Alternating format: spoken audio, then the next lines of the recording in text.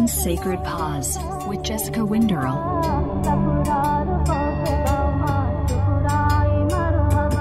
Hi everyone, it's Jessica, your host. And before we dive into this week's episode, I just want to share a few announcements from the Atman Yoga School, who is the sponsor of the One Sacred Pause podcast. A lot of really cool programs have been announced. Registration is now open. There's a restorative and yoga nidra teacher training in October in Oslo, halfway full. So if you want to join us, send an email to hello@atmanyogaschool.com.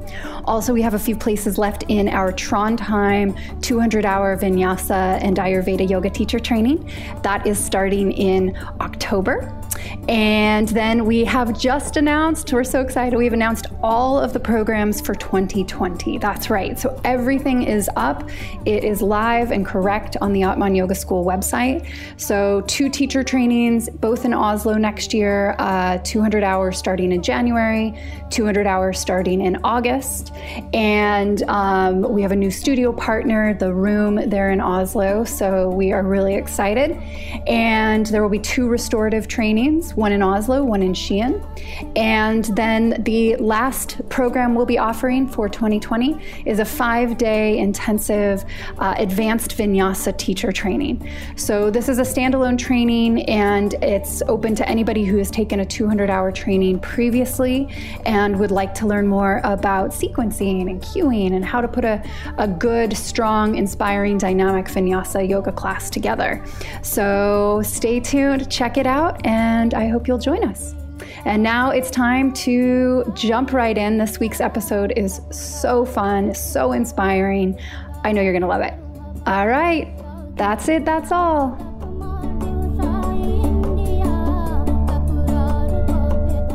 Welcome to the One Sacred Pause podcast. I'm Jessica, your host, and today I'm going to be talking about cake, dharma, and what happens when we get out of our own way a little bit. And so I'd like to welcome Tiril Refsum to the podcast. Welcome. Thank you for having me. Yeah, you're so My welcome. puppy is also here. He's making some noise. I hope that's okay. Yes, cute little Simba. He's just like a little fluff ball. 3 months. He's my fur ball. Yeah. Yeah, it's so awesome. Yeah, I'm a cake nut. I'm looking at your cake cookbook right here. No, I'm a dog nut. So more dogs, the merrier. Yes. So you, speaking of cakes and books, you just came out with an amazing new cookbook. And can you tell us kind of like what you're up to and what you're passionate about? It's to tell my story a little bit easier, simpler, more structured, because my world can be very big and I am completely in my recipes, in my world, and it has been difficult to translate it. So my first book was big, you know, all these sentences and all these emotions and all the pictures, a huge book. And people are like, oh my God, how to handle that? So my next book was an experiment how to break it down really and to make it super easy for everyone to make the cake. Yes. Yeah, so we're in Oslo right now, and you just opened your second cafe. So you have cafes, you have cookbooks, and your main passion, though, is raw cake. It's about pleasure, actually. Oh, okay. Yeah, so in the new book, I also have like baked in the oven. Oh, okay. It's not only raw. Yeah. For me, I eat everything. Yeah. I don't have a diet, so that's very important. It's all about pleasure and taking care of ourselves and celebrating the little things. Yeah. And not like, it has to be raw, it has to be plant-based. Like, the books are plant-based because I love plants. Yeah. But I'm not against anything else. I'm not telling that this is the best way. Yeah. But I do know that pleasure and coziness is super important for our health and that we forget about it, especially in Scandinavia and Norway. Yeah. We are very strict and we eat fast. We rush here and there and forget to really taste the sweetness of life, you know, the simple pleasures. That's my main mission, is to make us aware of that. I love that. And it's funny because it really makes me think of Ayurveda, which is the sister science of yoga, and one of the oldest holistic healing modalities in the world. And in Ayurvedic nutrition, love is the most important ingredient. And so thinking about how we prepare our food with this consciousness, but even more than just awareness, it's about the emotion, like you're talking about, of coziness and sweetness and love and appreciation. And then the thought is that if we are preparing our food with that, as we ingest the food, we're also increasing those types of emotional responses in the body.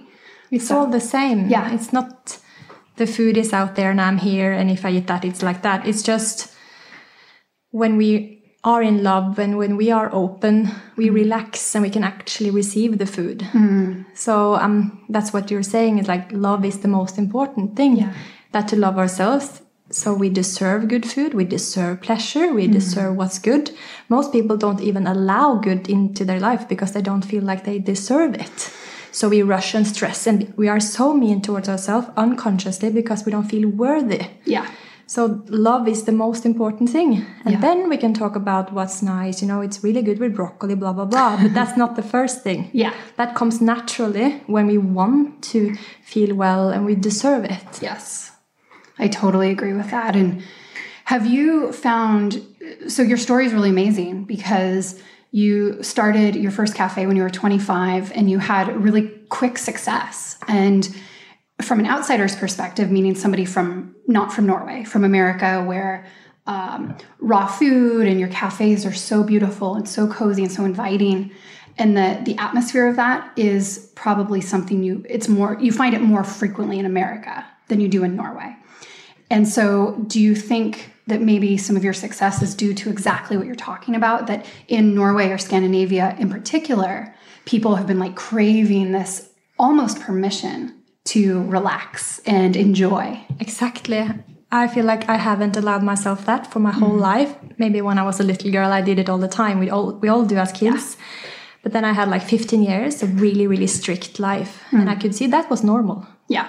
And when I started to allow myself to feel good, I only wanted to create things from that space. So I kind of, in that, allowed others to also feel good about just being. Yeah. And since I'm the creator of Oslo Raw, I'm the owner and founder, everything comes from there. Yes. So when I start a space, you know, the cafe is like a field.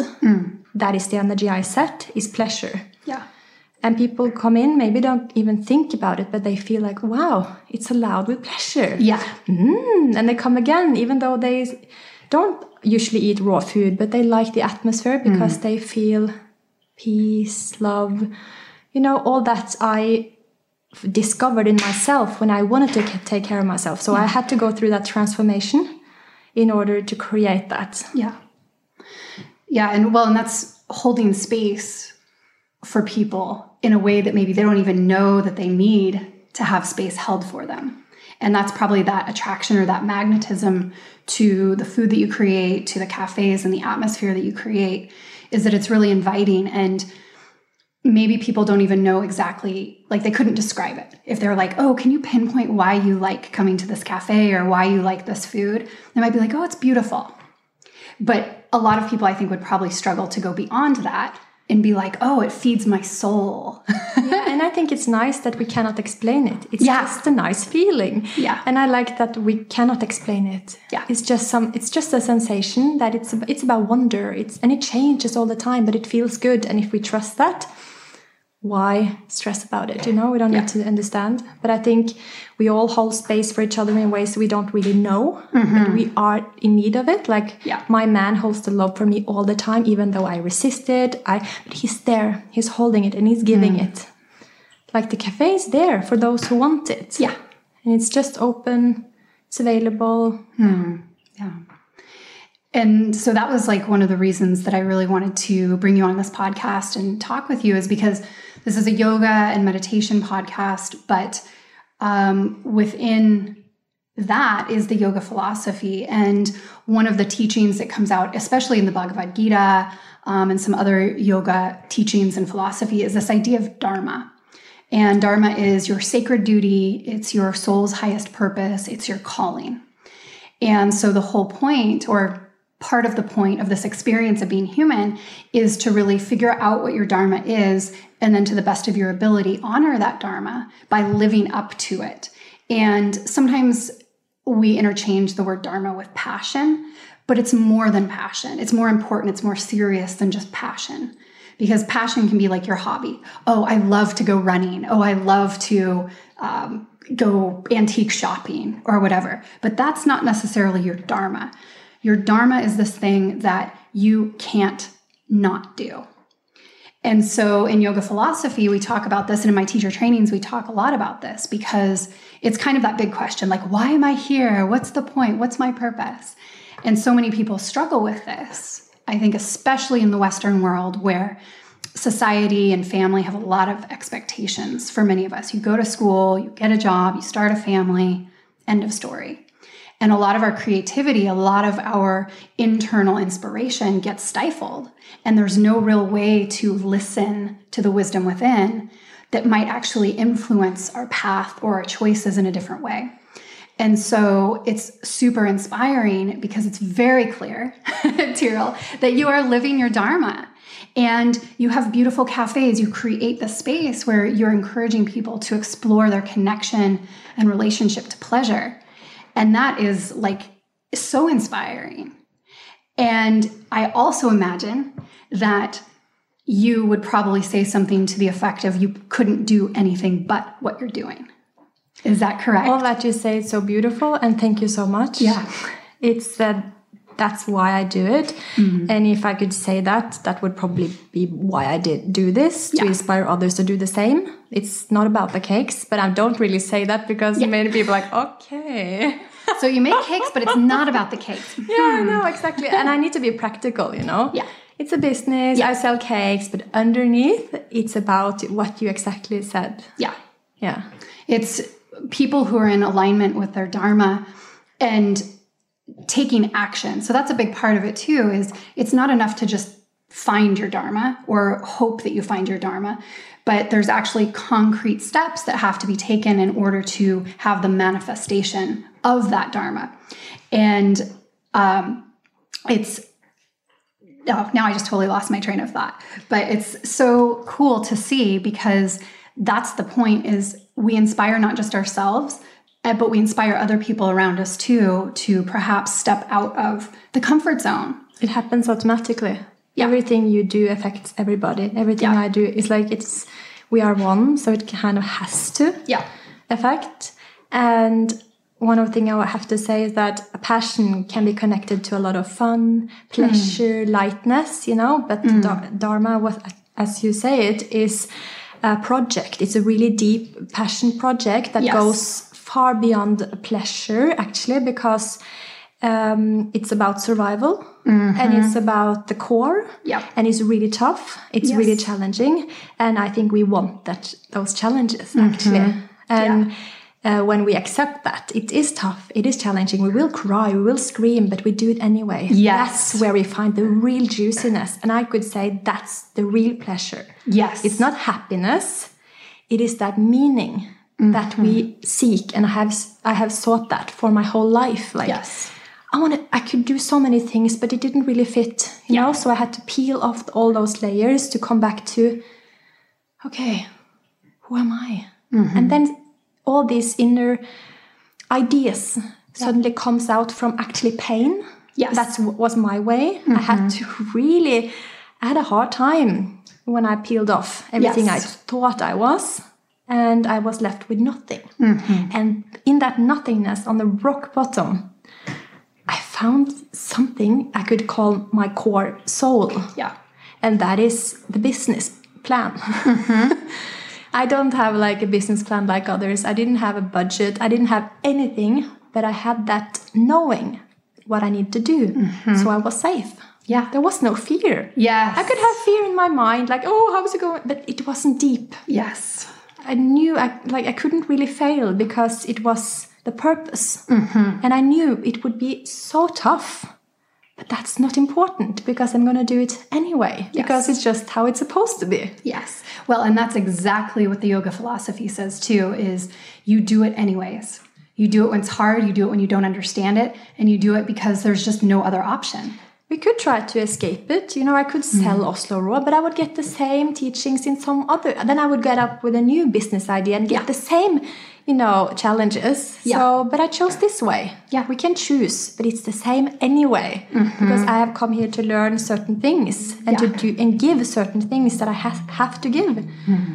Yeah, and that's, as a quick little detour, I mean, exactly what you're saying is what the Bhagavad Gita is talking about, this very beautiful, very sacred text that we study in yoga. And it's this conversation between Krishna and Arjuna. And Arjuna is this warrior, and he's about to go into battle. And it's this huge battle scene. And he's going into battle to fight actually his brothers, his uncles, his cousins. And right in the middle, right before the battle starts, there's this frozen moment in time. And so everything just freezes. And in that moment, Krishna, who is the charioteer, like driving the chariot for Arjuna, reveals himself to be the divine or God or whatever somebody's interpretation of that might be. I've always tried to be very careful, especially if we're on an audio recording, that it doesn't have to be God, but it can be your interpretation of some sort of cosmic consciousness. But anyways, in that moment, time freezes.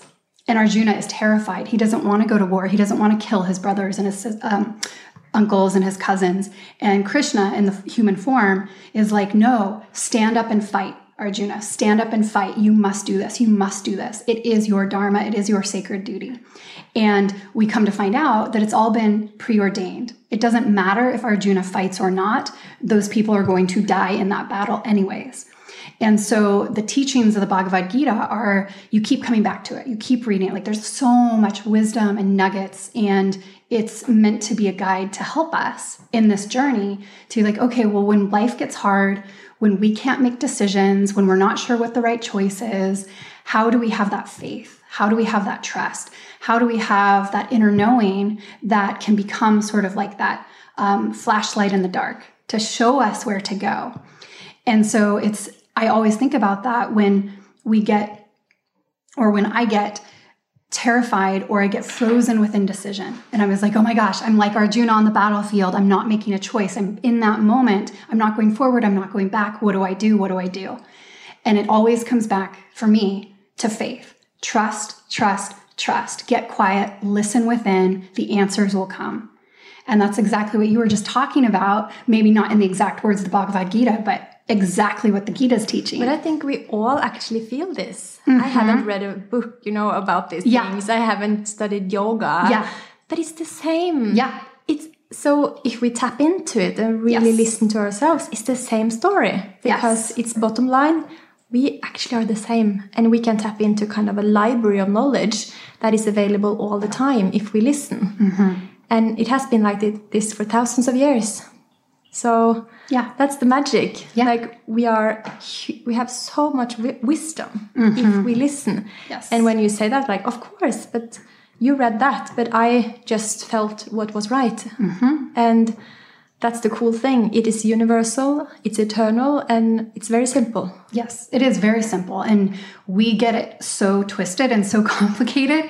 We create so much distraction around our lives and around ourselves and the stories and the dramas that our mind are playing out.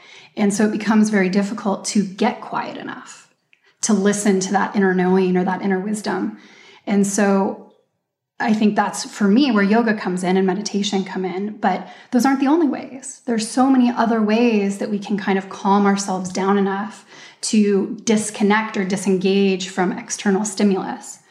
What are some of your favorite things to do in terms of spending time with yourself? First, how I handle that very noisy stress is to accept that, yes, I chose to come here at this time, probably. Yeah. I chose to feel this stress, and that's okay. Because it's like, oh, what the fucking, the world is so stressful. Oh my God, it shouldn't be like that, but it's supposed to be like that, so we can learn how to come back. So what makes me relax and makes me happy is to accept that. Like, wow, I'm worried, I'm fearful, I'm stressed, my mind is going crazy, and that's okay. Yeah. And suddenly it just calms down because I'm not fighting it. Yeah. That's so stressful to say, be quiet. Yes. Come back to source now. But I never left. Yeah. Yeah. So what was the question? What was my favorite? Just some of your favorite ways to help yourself calm down, so that you can, if you find yourself maybe spinning out a little bit with whatever's happening, the chaos of daily life. I can feel that every day, because there's so much happening in my life, and I do have a very light energy. I can fly up really high in the hectic energy and work intensely. I don't need to eat, I'm like I'm not feeling really my needs. Yeah. So I crash. Yeah. So not to go there, I'm breathing a lot. I am spending a lot of time on my own, like taking breaks, because I do feel a lot. Yeah. And being with people all day, it makes me so spacey and disconnected that I'm suddenly just airy. You know, the feeling like, buzzing. Oh yeah, no, it's called Vata in Ayurveda. It's and then you know, water, earth, you're doing something very simple. Yeah. It could also be like putting on some nice oils, like a diffuser, some nice music. But actually just 5 minutes of sitting down meditation is super effective. Or it could be dancing. Something that is just distracting the pattern of the mind. Just interrupt it and say, okay, stop. Yes. You know, because unless it kind of gets us into the wheel and it's non-stopping. So it's our duty to interrupt and like, and do something that breaks the pattern. You maybe think about something you're grateful for, look at the sky, feel the earth, you know, touch something. I'm really about the physical, because I do feel very little physical sometimes. Yeah. I could just feel like everything, and that makes me very ungrounded. And it can be hard for people to feel that I am there. So I need to ground. Yeah. So the puppy is actually helping me, because he's very physical and he needs to be fed and have water and go to the park, you know, and do these things. That's a really good thing for me to come back. Yes. So a relationship with my man is really connecting me to back to the body. Yeah. If I were alone, I could just spin off. Nobody would really get me back. And just talking about it makes me really spacey. Yes. I understand that. I have a lot of that energy too. And it's the creative energy. And when you're in that moment of intense creativity, it's very exciting. And it's like, it feels good because it's almost like you're buzzing. But then you're right. If you don't have something to balance you back out, at some point you could just like keep going. And that's exactly, I mean, everything you're talking about is yoga, is Ayurveda, and it's very specific practices that we do that are holistic, so that it's not just this like, okay, every day I've got to go to the gym and lift weights. Like, it's so much more than that. It's so much more inclusive than that. You have fresh flowers here on your table, like having things in your home and your space that are clean, that are beautiful, that have no other purpose other than beauty can be a really nice practice of spirituality. And yeah, dogs and cats and animals, that's one of my favorites. It's like, God, you just pet them and you feel their energy and you hang out with them. Like, so simple. And they're like, well, you know, we have a cat as well. And they are just walking and they're eating and they're pooping and they're doing what they're doing when they do it. Yeah.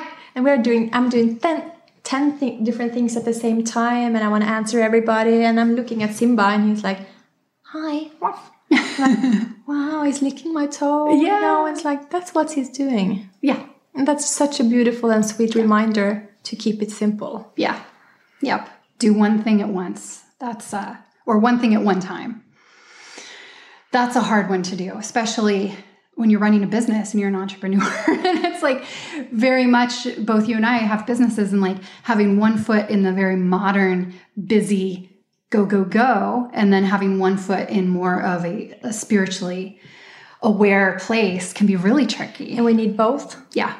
But if we don't handle the creativity, it kind of takes us. Yeah. Because it's so strong, the energy is really, really intense, and it goes on and on and on and on and on. Yeah. And it never stops if we don't say, okay, but hang on, I'm going to do this list and check, and then I'm done. Because if I don't structure my creativity, it burns me out. Yes. That's very fascinating. I'm curious, are you good at finishing projects? I would say yes. Yeah. Yeah, more and more. I kind of have to. Yeah. Because deadlines, you know, it's a lot of delivery. You know, the book, I have to finish it. There are many people involved. If it wasn't, maybe I wouldn't finish it. Yeah. I think accountability can be very helpful for people who have a lot of this Vata energy, which is, so Vata people, it's a combination of the air and ether elements. And the some of the traits of people with Vata are they can be very enthusiastic and bubbly and very creative and very passionate. They think outside the box. But then when they're out of balance, they are really spacey and forgetful, and they have very little follow through. And they just kind of are like, oh yeah, they'll start a million projects and then never finish one. So they're the people that have like a knitting basket, and they have a painting corner, and they have a novel they started, they never finished. And I know for myself, having that as my primary dosha as well, I can start a million projects. Like I have so many great ideas for my business and all the things I want to do. But if there isn't anybody to hold me accountable, if I'm the only one who knows, then it's very easy for me to not finish them or not complete them. So that's why I was just asking, because it's a common trait of many people with those energies. Yeah, and it's very important to know who you are. And if you are like that, that's okay. But team up with somebody who is different. Yes. Like my partners. Yes. My partner, which is in the business as well, and my other partners and colleagues, they are so different. Yeah. And together we make it. Yes. But if they were like me, it would collapse. Yeah. Yeah. It's like an air balloon. Yeah. They make the structure. They have so different qualities. Yes. And I accept that I am the way I am. And I can also change, but my qualities are very, creative, and I have tons of ideas, and I come to the cafe and like, but hey, this cake is like, and this cake, and that waffle, and what about, and I'm like, Tiril, stop. We're just talking about the cake you mentioned last week, and we haven't made it yet. Yeah. That, and I'm like, because it goes so fast for me. Yeah. And I want it to happen immediately, and they haven't put it into structure yet, and they are actually running the cafe. Yeah. And I need them to say stop. Yeah. It's enough. Yeah. Write it down, maybe next month. Yeah. That's beautiful. Well, and I would be so curious to know what your partner's doshas were. The other two doshas are Pitta, which is structure, analytical, getting things done, very on point, very motivated. And then the third one is the Kapha, which is more of the sweet, nurturing. They're a little slower, but they'll get the job done. Like they're usually the ones to finish the project, because they'll just like keep going at a steady pace, and then sure, yeah, that'll get done. I'll take care of that for you. And so when you have a business or a school project, or you have a group, it's always recommended that you have one of, Simba's licking my feet now. I love it. That you have one. He's grounding. I know. Yes. That you have one of each of the doshas, because they do balance each other out, and they do complement each other in ways that can lead to a successful organization or a successful group project or whatever the case might be. So I imagine that your partners probably have some of those traits to help balance out your airiness. Maybe before I wasn't ready to have that team, because I wanted people that were just like me. So there was no challenges, but I could also see nothing happened. Yeah. But it was so nice because we agreed on everything. Yeah. Now we don't agree. Yeah. But we really get to the core of the best. Yeah. We kind of agree in the end, but we do have different viewpoints. Yeah. And since I've grown so much since I started, yeah, I'm ready for that challenge, and I want different people. Yeah. But that's connected to growth and acceptance. Mm-hmm. Because children, in the child consciousness, we just want the same, and we just want to have fun. It's not that important to grow. But that is my priority right now. Yeah. Because if I don't grow, Oslo Raw cannot grow, nothing can grow. Yeah. The relationship cannot grow, and that is connected with that core, Dharma you're talking about, growth. Yeah. We need to. It kind of feeds our soul. Mm-hmm.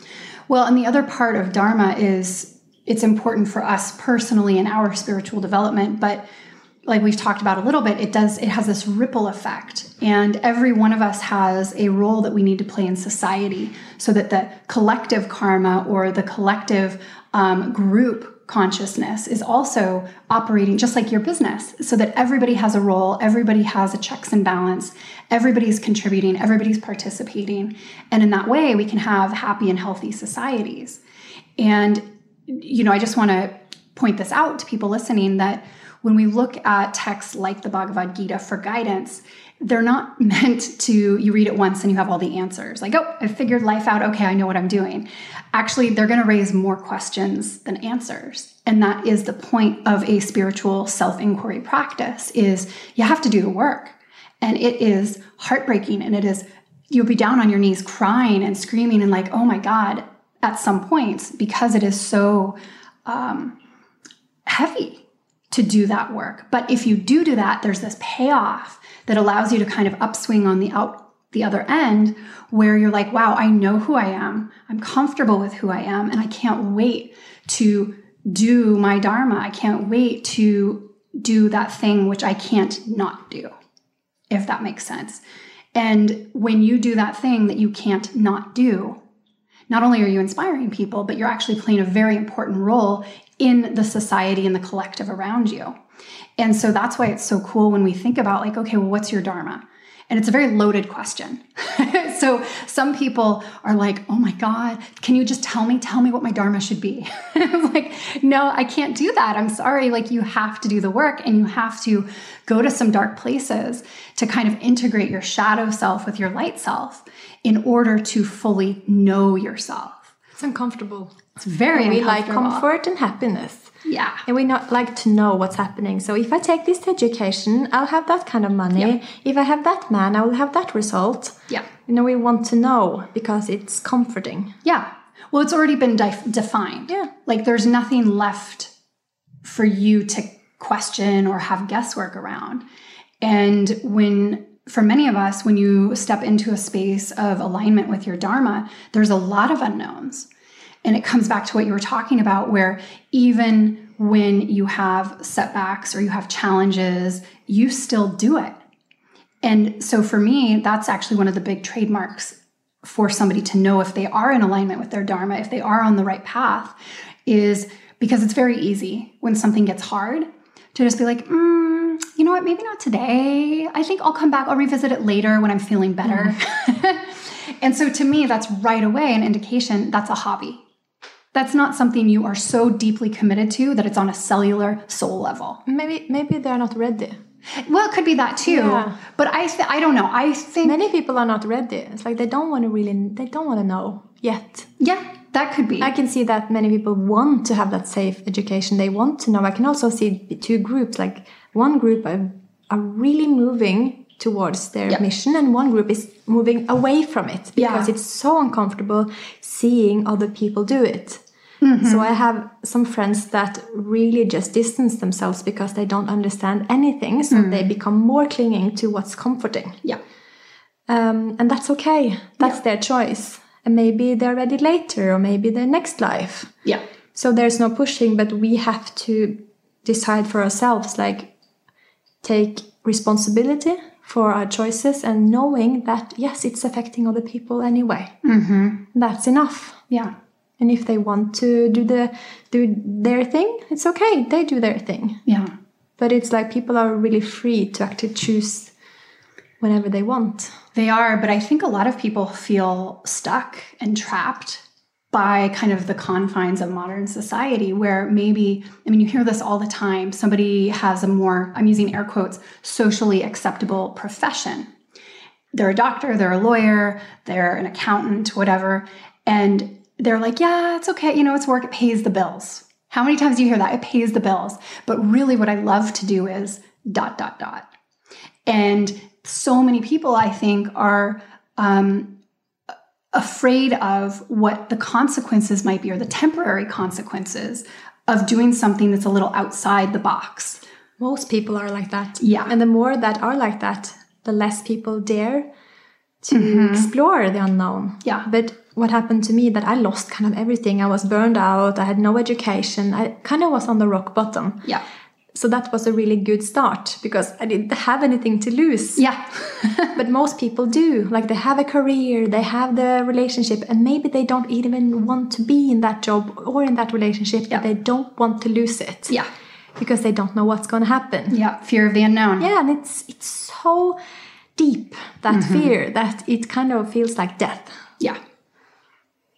Yeah. So I understand, but the more important it is for us to talk about these things and to believe that, yes, and as you said, faith is vital for us to stand like, yes, but this, I'm going to continue to do it, even though most people don't. And if I can inspire one, that's beautiful. Yeah. 1,000, that's beautiful. But I often think that when I post something on Instagram, like if this touches one person, Yeah. it's worth it. Or even if it touches no one, it's worth it. Because Yeah. I'm doing it for me. Yeah. And that's the essence of it. Yeah.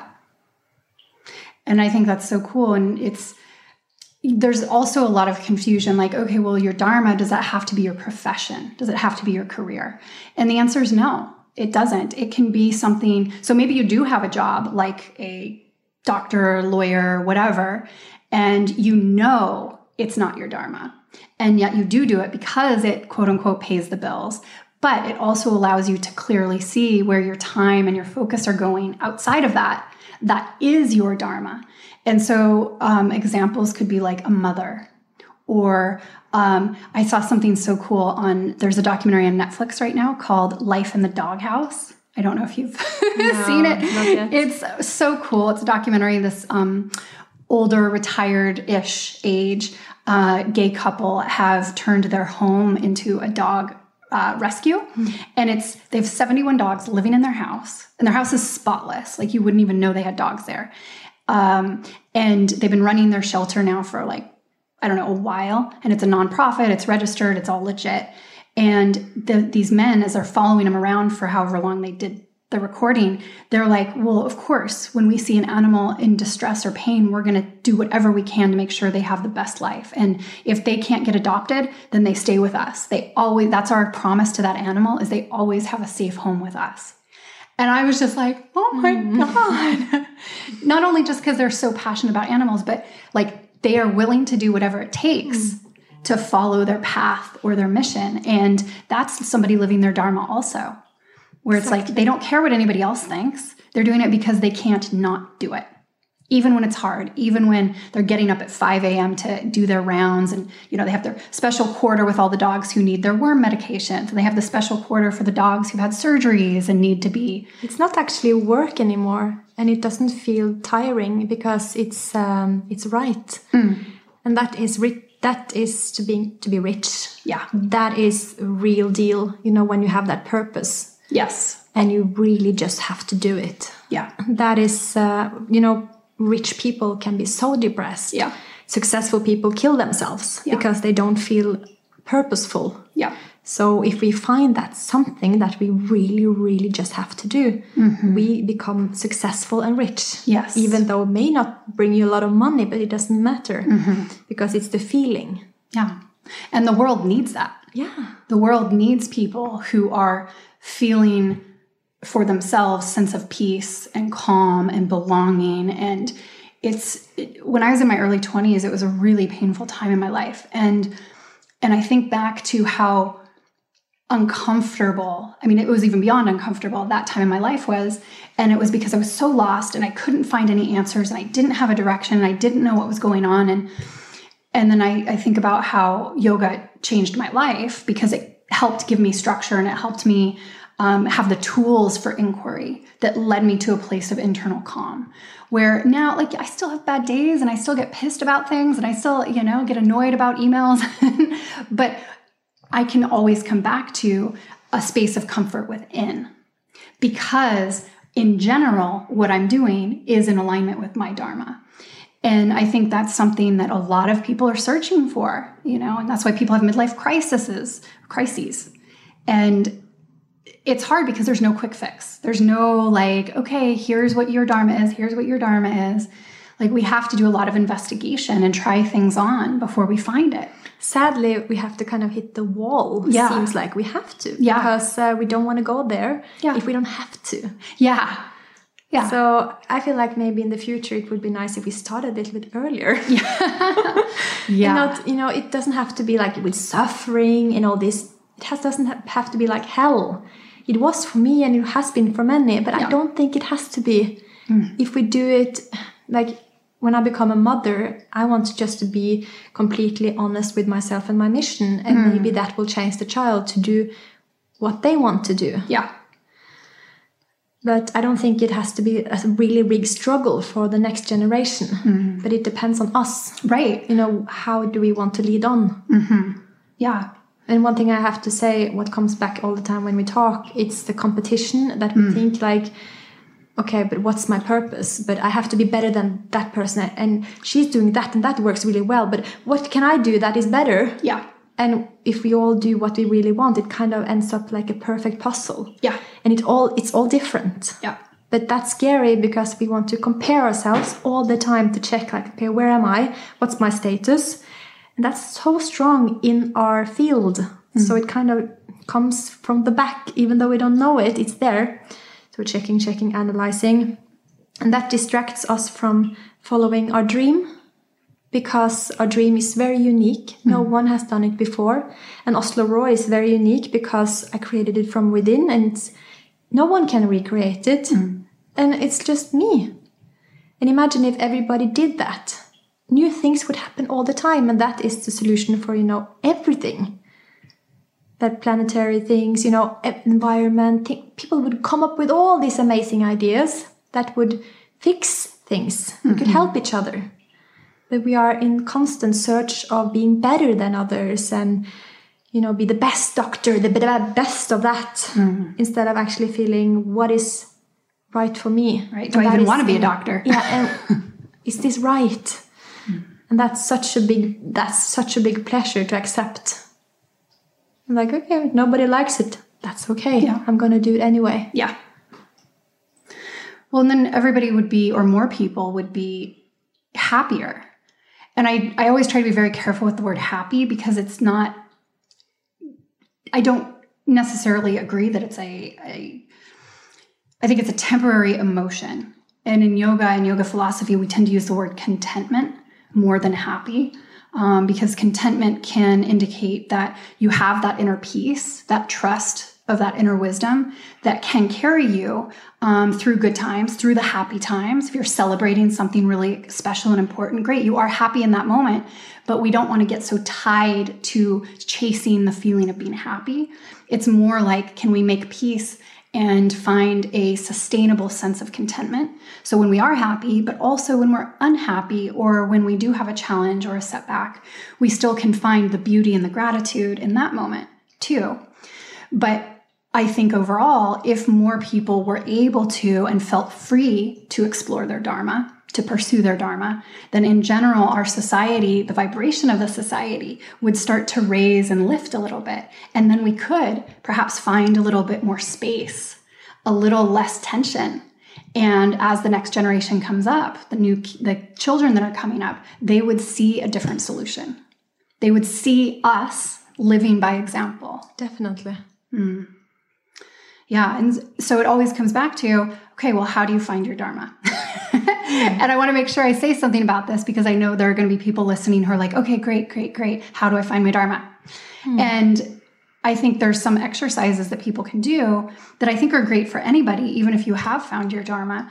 And writing in a journal about what you used to love to do as a kid. Writing about or making lists of the things that you love. And it doesn't have to be anything like, oh, well, I love to, make money. It's more like what feeds your soul. Yeah. Those things like, oh, I love to sit in silence at sunrise with a cup of hot coffee. Okay, cool. Write more about that feeling, that emotion. Like, why do you like it? Where do you feel the emotion in your body that is so pleasant? It's scary because it's so simple often, and it's so easy for us. Like for me, baking cakes was too simple for a business idea. That was my mind going, yeah, no way, you cannot live.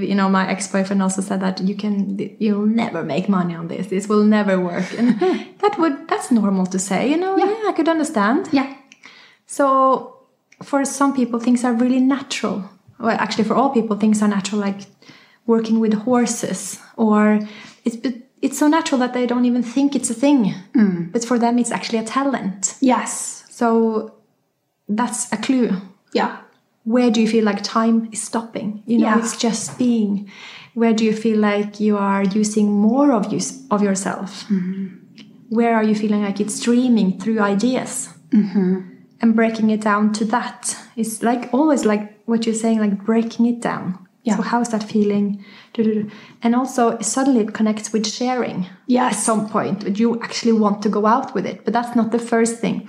The first thing is just finding it for you and enjoying that. As I baked for 2 years at home, only for me. And I went to the raw food education. I just wanted to learn about plants.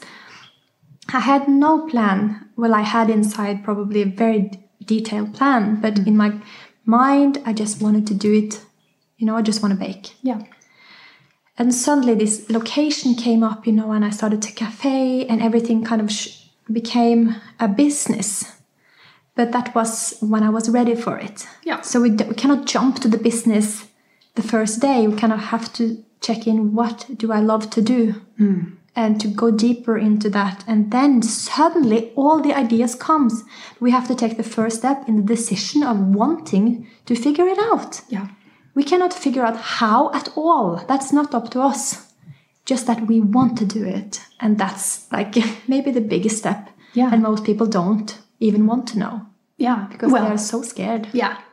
Right. And so that's also a good point, is making the intention to stay open. So for people who aren't sure what their Dharma is yet, and they're like, okay, I want to know. Well, make the intention to be open to receiving. Yeah. The messages that might be coming your way that if you're too distracted, you wouldn't hear. Exactly. So how can you slow down in your life, in your thoughts, meditation, yoga, so that maybe you can start to listen a little bit more, so that when you get those little spurts of inspiration or those little signs along the way, you can be like, oh, interesting. I never considered that, but maybe. And then before you know it, it's snowballed and you're like, 5 years later, 3 years later, of course, there's nothing else I could be doing. Exactly. It is perfect timing. So if you find yourself in a place where it feels so right, I don't know what I'm going to do, that's okay. Because I really wanted to find out what I was going to do. So hard. It was so frustrating. And I just wanted to know what I'm going to do and what is my thing. And that's so stressful, but I wasn't ready to know. Yes. Yep. And it's just perfect timing in everything. So for me, it's just the decision. I'm going to do it.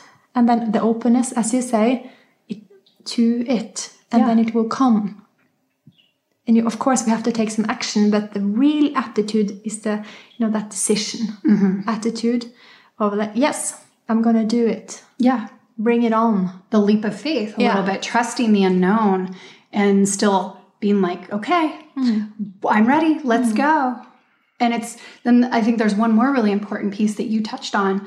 Then when all of that has happened, sharing your Dharma. And that's when we, in yoga and the Bhakti tradition, which is the path of devotion, which is the Bhagavad Gita is a devotional text, meaning there is an element of connection to source or the divine in that book or God. But at some point, the question is, how can I be of service? And so that's another really important part of Dharma, is it's not something that's ego-driven. It's not something that you keep just for you. At some point, you have to give it away. And you have to, it's not just that you inspire people, but it's that you're very freely giving what your Dharma is to other people. It has to, because it's too much to carry. Yeah. Like physically, there was too many cakes in the room. I had to sell them. I had to give them. I wanted to share them, but there was too much joy and inspiration for me to sit alone. I could go mad, because I was ready to share. Yeah. And when I started to post on Instagram, I just discovered Instagram, when I started the business, and like a cake, and that was a relief. I was really like, oh, wow. And just that feeling of connecting with other people and giving is part of the mission. Yeah. Well, and you're feeding healthy food, you're feeding beautiful food, you're feeding food it's not like going to McDonald's and shoveling it in your throat. Like, there's a purpose to it. And so when you're sharing food like that, there's a really elevated purpose, I think. Yeah, and it could be also that somebody would really like to start a raw food business in the mind, and they would post pictures of the cakes, but people wouldn't buy it because it wasn't right. Yes. Even though it was plants, even though it was beautiful cakes, it wouldn't vibrate. Yes. Because it wasn't their purpose. Right. So actually, it could be so many things. It could be beautiful burgers, you know, with the real passion to make those juicy burgers, you know, and those people who wanted burgers got those quality burgers. And that was divine burgers, you know. Yeah. So that's so important, that the energy and the feeling within is more important than the product. Yes. Because the product is that. Right. The product is a reflection of so that people within. buy the cake, they actually buy my values, you know, and they believe in the same. So when they buy the cake, it's like, oh, I believe in the same. Yeah. That's actually what they're doing unconsciously. It's like they feel like, yeah, this is something I want. People did raw food cakes long before me in Norway, but I did it differently. Yeah. And suddenly raw food became really cool. Yeah. And trendy. And I was like, yeah, but it was here before. Yeah. But I had a different message. Yeah. It was about pleasure. And it was really deep. So it could carry a big business, but only because it was real. Yeah. Well, you also had the support of the universe. Like if you're thinking about it from a yoga perspective, because you are following your dharma, not other people's who are trying to start raw food or, you know, burgers or whatever it is, yoga teachers. Some people succeed and some people fail. And, you know, we have to differentiate between the act of the service, giving something, and the monetary attachment to it, because we do live in a modern time. And so oftentimes, dharma will be related to a profession. And so there will be an exchange of energy in the form of money. But being very clear that if you are in alignment with your dharma, it's not the financial payout that is the motivation. It's the sharing and the giving from your heart that is the motivation. And then it is that. You cannot fail. Yeah. That's the thing. If you really know and you do that, you cannot fail. Yeah. I just know it. Yeah. That's why I have to be honest all the time, because if I do something that is not from my heart, I always fail. Yeah. It cannot work. It's like, but it wasn't really me. Yeah. So if I work on a project with some people that doesn't resonate and I don't want to do it, it fails every time. If I employ a person that if it's not a good match, it doesn't feel right, but my mind goes, yeah, but she's so good, blah, blah, blah. But we are not a good match. It's a failure. Yeah. Even though we are both beautiful people. Yeah. You know? Yeah. No, I know exactly. I mean, that's why I started my business, was because I didn't want to be in a situation that I had been in previously many times, where I was forced to offer my craft in a situation that didn't feel good to me, that the values and the situations weren't in alignment with what I thought yoga should be, or what I thought a yoga teacher should be, or what I thought spiritual discourse should be.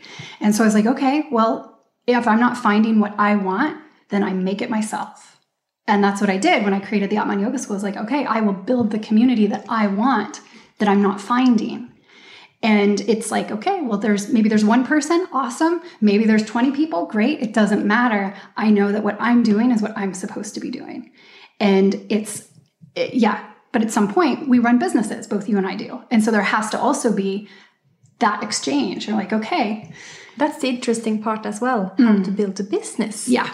You know, how to make money, how to make a lot of money. Yeah. That's okay too. Yeah. You know, to build an empire. You know, imagine what an empire could give to others. Yeah.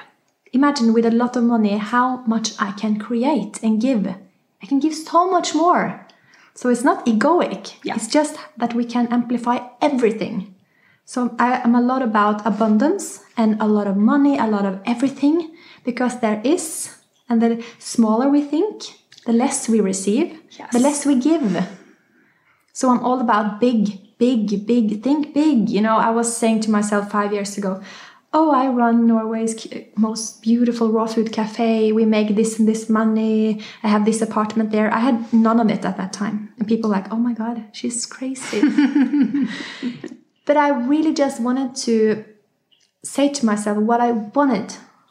And just say it out, like, this is what I want. This is how it's supposed to be. And it was as if it was already there. And I'm doing that still, like how many cafes I want, how big I want it to be. And it's like, it's not small, it's huge. And I'm doing it because I want to share more. That's the motivation. It's not the money, but I know what I can do with the money. So many spiritual people are like taking a distance to money because, it's material. But it's power. Yeah. We can use it to create more for others. Imagine the more money I make, the better products, the purer, salads I can buy, with those money. So business is so interesting done in the right way. Yeah. Yeah. Well, and that's one of my things that I've started to get so excited about, is that as my business grows a little bit, and for me, I can give back through the form of scholarships. So people who can't afford to come to a teacher training and would like to can now come, and they can apply, and then they're gifted the scholarship. And yeah, of course, I could force people, be like, no, you got to pay tuition. But then that's not in the spirit of yoga, and that's not in the spirit of what I think yoga should be. And so it felt so good, the first scholarship I could offer, where I had enough money for my needs and to pay my bills and everything, where I was like, okay, I have enough. What can I give back? And, my goal, same with what you're saying, is how can I continue to grow my business to the point where I can be offering a lot more scholarships, maybe even get some business matching. Maybe I can offer scholarships for all my trainings. I mean, obviously not every place, but right now I just offer scholarships in my weekend trainings. But if I could offer them in my 200 and my 300, it would be like a dream come true, for no other reason other than the person who receives a scholarship is somebody who really needs it and really wants it. It's like, okay, take it. You need yoga. And it's like, I think at our core, we want to give back. Yeah. All humans do, whether we found our dharma or not. And so when we ask that question, how can I be of service? And we link it to our dharma or our purpose, I think that's when we can really accelerate with that path forward.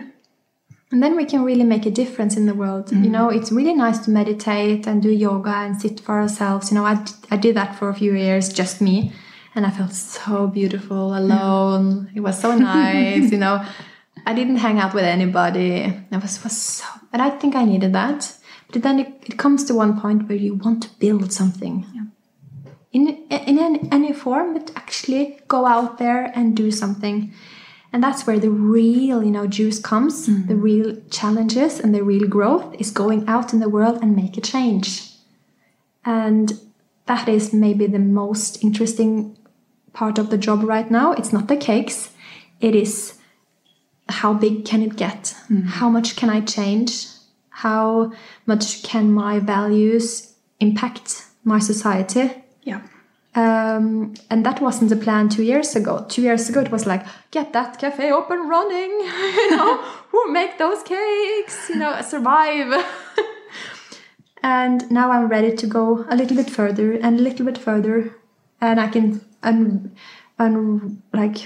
unpack my dreams. Mm. And they are eternal. New dream, a new dream, a new dream behind that, and a deeper purpose in that. And then I start another business built on what I've already done. It's eternal. It goes on and on and on.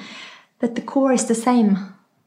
And that's where we get all the inspiration, creativity, motivation, purpose. Mm. It's not coming from outside. It's coming from the pleasure of giving and creating what we know is right. Yeah. And imagine Van Gogh, or Johann Sebastian Bach, nobody appreciated them. Yeah. But they did it anyway. Yeah. But in our world, you have to have 10,000 likes to be worthy, We are so spoiled that we don't trust ourselves. But they did, and imagine how much they have given, generations of music and art, because they trusted, even though the world hated them, they have nothing to do here. And years later, they're famous. Mm. So I wish we were a little bit more in tune with ourselves, that we could actually just go for it. Yeah. That's such a great place, I think, for us to end, because it's, let's think about all the people who've come before us who did what they had to do, that was their dharma, that was their purpose, and maybe they weren't appreciated. And how can we be inspired by those stories rather than the stories of Instagram influencers and YouTubers and the Kardashians? It's like we need to reframe what we're focusing our time and energy on. It's so real, it's so simple, it's so clear, and we love it. And when I see a person that is real about it, I feel so grateful. And it's like I trust them. But it's not often. You know, I can see that, you know, on Instagram that people are real because they just want to share what they're sharing. But we always kind of twisting and making, and I do it myself, you know. It's so easy to put on a mask, to fit in, to be liked, to do what is wise in this society, to reach out. But I really miss that reality and the honesty. The rawness. Yeah, the rawness. Because you can see it. It's so beautiful and it's so vulnerable. And it's actually the most available essence and the feeling and sensation that we have as human beings. But it's the one that we push away the most because it feels so naked. Yeah. We can be hurt, you know, we can be rejected. But, you know, being vulnerable anyway makes us free. Yeah. I agree with that. Well, I want to thank you so much for spending some time talking with me. And I think the more we talk about these things, the more we become aware of the truth of that we feel. It becomes more real. Keeping it to ourselves is, it's okay if nobody wants to listen. It's okay. But I guess there are many people that wants to talk about this and wants to share and to get inspired. And if we do feel like sharing, share. Yeah. If you're a business, you want to start a business, you just want to share something on Instagram, share it. You know, do it if you feel like it. Because I think we are hungry for this kind of information. Yeah. I am, just by talking to you about it, makes me more inspired to, yes, that's the thing. Right. When you put on the TV, we don't see these things. No. It's not in the newspapers. It's not even the magazines, most of them. So we need to kind of choose where we want to listen. Yeah, I agree. And stepping into conversations of spiritual nature with that openness and with that authenticity and with that trust that the people you're talking with or communicating with are going to meet you where you are. And that can be very scary because there's so many people who are not capable of meeting you where you are. And so sometimes it can be hard because you don't know then who can have a conversation about things like spiritual inquiry. And that's the whole reason I created this podcast, is to have these conversations.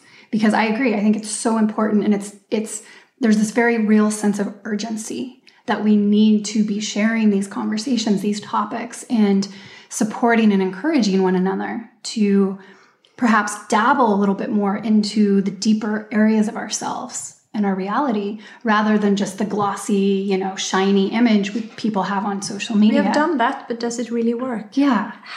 Do we get any results? Yeah. No. It's the same for centuries. Pretty nice, you know. It's not real. Stuff your emotions down.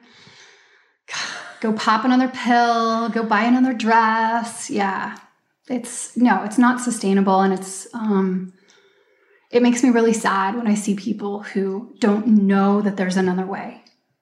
But then that's where we can come in, and we can't shove the message down people's throat. We just have to, in my opinion, lead by example. And then the bigger you go, the more people you can show. Yeah. It's not about you telling people what to do, but you just do it so big that people see you everywhere. And then it's like, it works. Yeah. Now people think I'm really cool, but they didn't before. They were like, oh my God, she's so hippie. These raw food cakes. And now everybody's like, oh, it's so trendy. It's so nice. All these bloggers and influencers, like, it's so cool. Yeah. I'm like, yeah, it's the same as before. It's like, yeah, trend. Yeah. But maybe those are the people that needed the message, and maybe raw cakes was the avenue in which they're starting to get that message. Yeah, that's why I chose cakes, because it's so nice. Yeah. And it's popular, and it's sweet, and it tastes good, and it looks beautiful. Yeah. So everybody wants it. Yeah. It's like, interesting way in. Yeah, it's amazing. But it's not even like you're being sneaky. It's just like, here you go.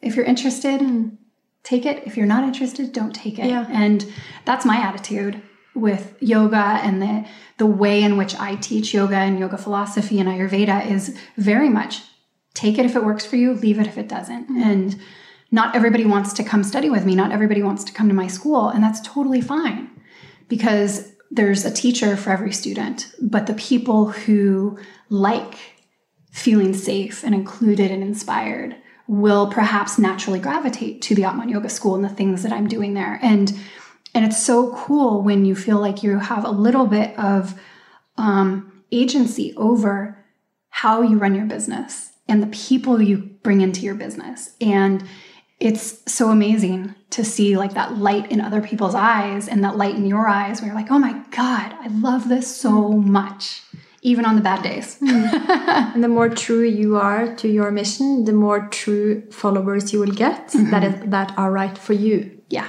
You know, if I just posted really beautiful pictures of myself, you know, with the cake, just like really posing, I would get those who like that. Yeah. You know, the pretty. If I post some real discoveries, like talking about some really interesting discoveries, I would maybe not get those who wanted the pretty face, but I will get those who are interested in self-development. Yeah. So it like, I'm sharing all of it. Yeah. Because I want all of them. But the more I share of the real, the more real comes in. And the more of those who are not interested in self-development falls away. And that's okay. Yeah. So we kind of get what we put out. Yeah. Well, I just want to congratulate you again on your second cookbook that just came out and your second cafe that just opened. And it's so inspiring and it's so cool. And I can't wait to see what's next. I can't wait as some of these other plans start to come to fruition. There are a lot. Yeah. Yeah. They're coming every day. It's just about timing when it's right. Yeah. And I'm changing a lot all the time, you know, I'm developing, growing, and I get new ideas and new directions and new plans. And that is how I like it. It's a flow. Yeah. It's not a constant given project. It's actually new all the time. So that's me. Yeah. Well, thank you. Thank you. Thank you for having me. Yes, you're welcome. Now we can go snuggle with Simba. Yeah. All right. Thank you so much for listening. Have a great day, yogis and meditators. Until next week. Ha det bra.